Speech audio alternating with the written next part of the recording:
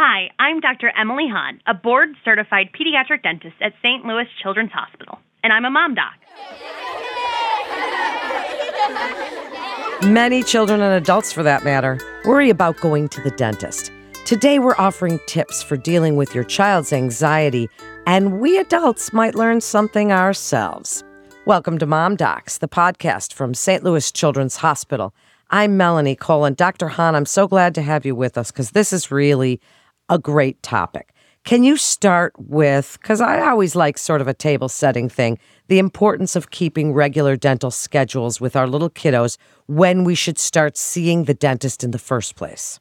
Absolutely. So the recommendation from the American Academy of Pediatric Dentistry as well as the American Academy of Pediatrics is to start seeing the dentist at age 1.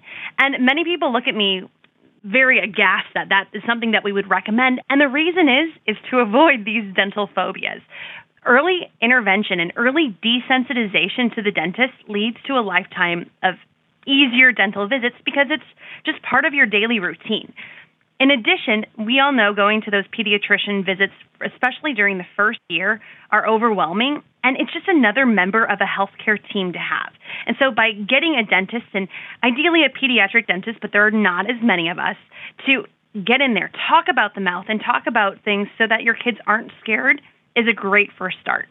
Well, it sure is, and that's excellent advice, Dr. Hahn, to get our kids in early so that they're not so afraid, because it's really not so scary. And as somebody who actually likes to have my teeth cleaned, and I love the way that feels, getting our kids to understand the importance and that it doesn't really hurt. So now tell us about that anxiety that many adults and certainly many kids face. What is that?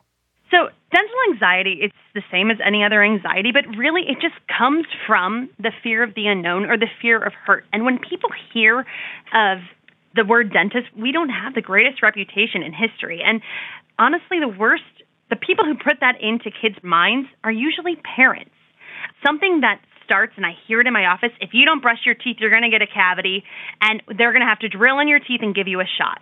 How terrifying does that sound? My number one piece of advice with the dental phobia and dental anxiety is to not use us as a threat. That is the number one piece of advice for me regarding dental anxiety, because dental anxiety is the fear of stress surrounding the dentist, and if you use us as a fear point, it's going to cause issues. Well, it certainly is, and you're right. Using it as a fear factor or even a punishment. If you don't brush your teeth, the dentist is going to give you that big shot. That's just terrible. And I know that some parents feel like that's the only way to get their kids to do these things. But you're going to give us really good positive tips to get our children to want to brush their teeth. Tell us a little bit about some of the signs and symptoms. What are we looking for as far as avoidance, tantrums, and what do we do about it when it happens? With the tantrums, so the first thing is consistency. Just like we want you to see the dentist every 6 months, it's very important to make sure that toothbrush hits that mouth from the get-go, from that first tooth at 6 months or a little bit older of age. So if we can get a toothbrush in the mouth every single night right before bedtime, that makes a huge difference. Another thing is that know that it's normal for kids to not want you to mess with them, especially during that time when they're trying to assert independence. So around usually 18 months to, I would say, about 3 and some kids 4, they don't want you doing anything. That's their time to assert their independence. And they're wanting to do that on their own with other things, if you think about it, putting their shoes on, putting their pants on, getting themselves dressed. So I always say morning is a great time for kids to brush their own teeth, and then at nighttime, it's a good idea for you to do it.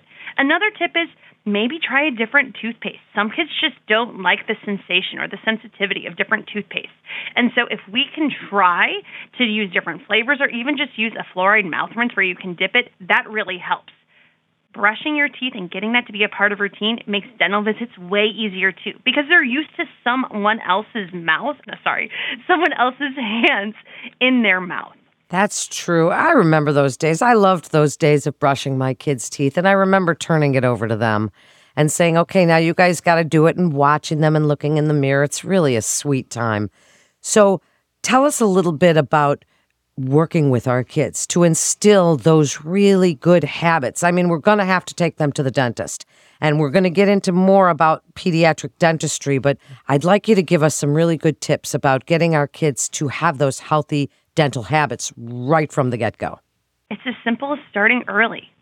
That's starting early, making sure you have that part of a nightly routine. Kids do very, very well with structure. And so if we make sure that toothbrush hits that mouth every single night, that's huge.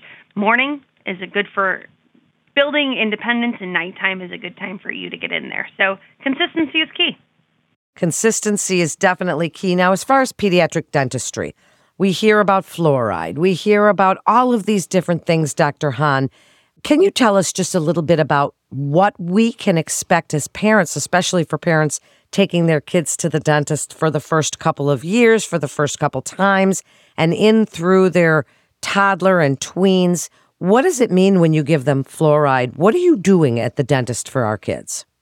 Fluoride is a mineral, is basically something, it's an element that we put on the teeth, and what it does is it allows our teeth to withstand our diet. It allows our teeth, if once fluoride is incorporated into the tooth structure, it allows our body to be able to have those not so healthy foods. Because let's be real, it's not fair to never have anything that has a little bit of sugar or to snack a little bit. That's just not realistic. So by fluoride being integrated into the tooth structure of the tooth, it has a much better chance of withstanding all of those foods and drinks that we don't like, or not, well, we all really, really like. It's just that it's not maybe the best thing for our teeth. So by having fluoride put on there, it's just one of the many tools in a dentist toolbox to make sure that you don't get cavities, and so that we can try to maintain an infection-free and healthy mouth. What else do you do for kids to make them comfortable at the dentist? Introduce them to everything. It's called tell, show, do. So the first thing is to show them, at least in my office, something they're familiar with. And I start with a toothbrush.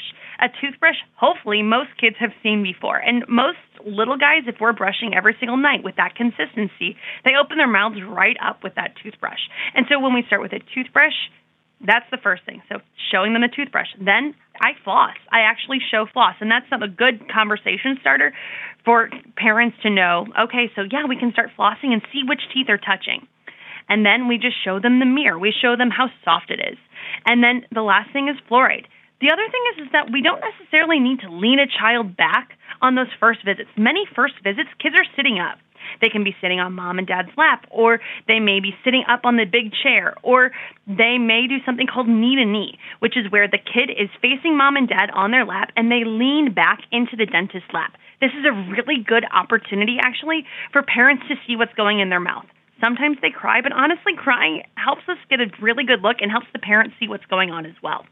What about sealants? That's something that I remember my dentist charged extra for. It wasn't part of an insurance thing, but what are sealants? Is that something kids need?